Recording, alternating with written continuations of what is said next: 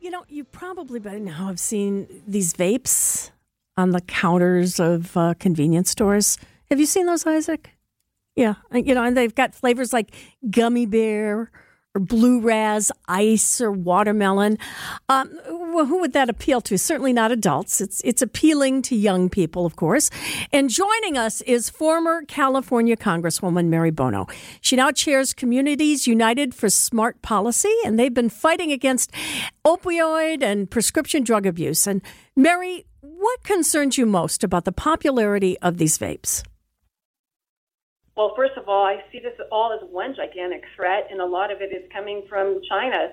This threat is about illicit vape products that are deliberately targeted at our children and our youth. You know, there are like 9,000 unique vape products right now, so it seems that there's a flavor for everybody, and the whole intent here is, of course, to get people hooked on these vapes, and a lot of times they have increased levels of nicotine in them. They also have things like heavy metals in them, and God forbid, we've even seen people buy vapes that are so sadly and terrifyingly laced with fentanyl. So it is one big giant threat, and I think what's important here is that the FDA needs to do their work. They need to nip this in the bud now before it even gets even farther out of control, sort of the way the opioid epidemic did.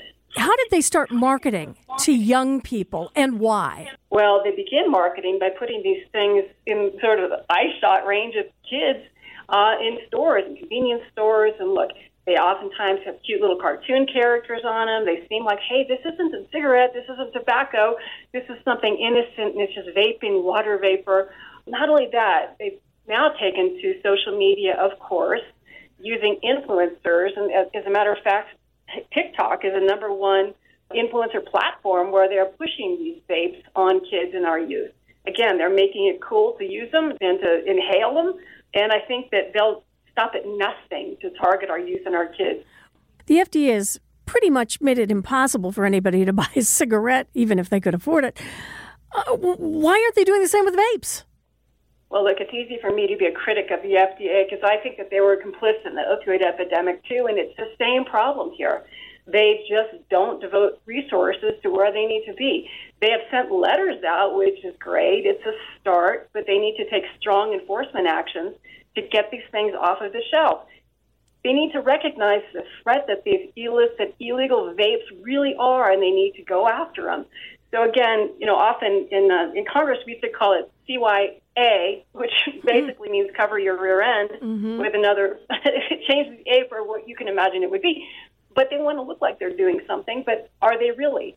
And interestingly enough, there was an investigative reporter just recently. He walked into a convenience store very close to the FDA, where right there on the counter were, in fact, these illegal vapes. So they can say they're doing it, but they need to prove that they're doing it. They need to get these off of the shelves, and that's what we're trying to do, is put some pressure on the FDA to really realize it's the time to stop this is now, before it gets even worse and impossible to control. All right, playing devil's advocate, how much more can the FDA do? Well, the FDA, look, it's their job to do this. This is why the FDA was created in the first place, was to protect Americans from dangerous drugs and foods and the like. This is why they exist. So, you know, if they don't have the resources to do it, then they should be given the resources to do it. But this is their job. You know, the good news is their red alert that they issue that gives Customs and Border Protection the authority to go after these vapes at our borders and seize them. They're beginning to do that. But look, I get frustrated. I was frustrated years ago when the FDA and others turned a blind eye to the opioid epidemic and let it get so far out of control that it got to where it is today with the fentanyl epidemic. This is the thing with the FDA. They have the ability to do it. They just have to do it. They have to have pressure put on them by the American people and by Congress to go after these illegal products and get them off the shelves. All right, let's put you in charge. Mary Bono, you're in charge of the FDA. What would you do to stop the sale of these vapes? I was talking to a young man from California just yesterday who brought up vaping. He vapes, and he was saying, you know, I can't get these on the shelves anymore, but I can just order them and have them delivered, these illegal, illicit, dangerous vapes. He said, I can just have them delivered.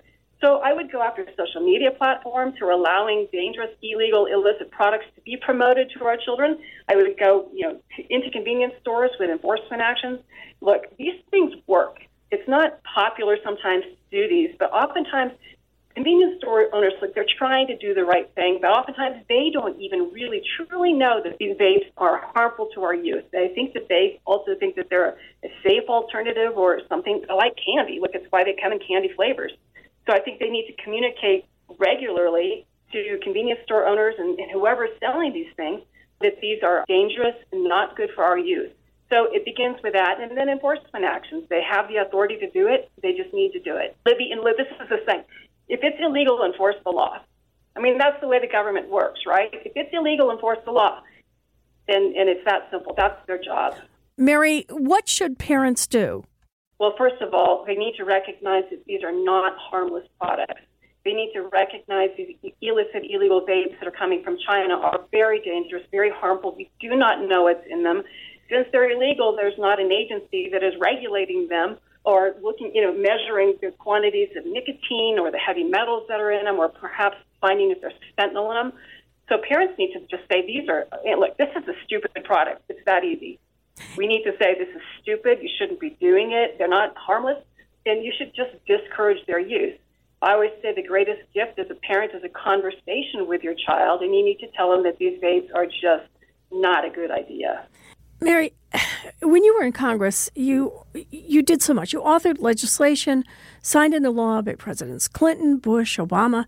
You really were a bipartisan consensus builder. Why did you leave politics? Well, I lost an election, so that kind of helped encourage me to leave. Don't get me started on that. I served for just shy of 15 years, and it was a much simpler era where politicians did work across the aisle. We tried to get things done. I don't know that I would want to exist in the Congress right now with this toxic environment. I really believe people need to come together and do the right thing for their people. So it was an honor to do what I did. 15 years was enough. I have to ask you this, Mary. Of course, you went into Congress, elected after your husband, Sonny Bono, died so tragically. And in the last 25 years, there are so many entertainers who have been successful in politics. Obviously, Arnold Schwarzenegger, Al Franken, and of course, President Trump. I think we can attribute their success to their popularity on television. Sonny Bono had one of the most popular TV shows of the 70s. Do you think he could have been elected to higher office, even becoming president, if his life hadn't been cut short? It's so funny, Olivia. I kind of wish this were on camera because you should see me smiling right now. I think Sonny was always underestimated. But when I see the current leaders or the leaders we've had in the White House, I think he could have run. I think he could have run for president. I think people would have found him refreshing. They would have seen, actually, he was a very, very smart man who was always underestimated. But I think he could have run for president. And, it's funny, he was already a little tired of being in the House of Representatives. So I think he probably would have run for president eventually or go back to Hollywood and go into directing or something else. But it's too bad that the accident, cut his life short. But I am smiling because I think that he would have been an amazing president, and I would have loved to have been a part of that campaign. So thank you for asking that question. Mary, you were really effective at getting the message out. If anybody out there wants more information about the Communities United for Smart Policy and what you're doing to get not just vapes out of the hands of young people, but also fighting the opioid and prescription drug problem in this country, what's the website? They can find us at our website, which is www.uniteforsmartpolicy.org. That's uniteforsmartpolicy.org, and that's the word for, not the number for.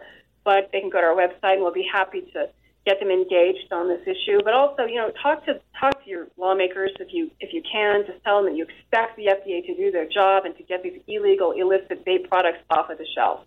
Mary Bono, thank you so much for joining us today. Thank you, Libby. It's great to be with you.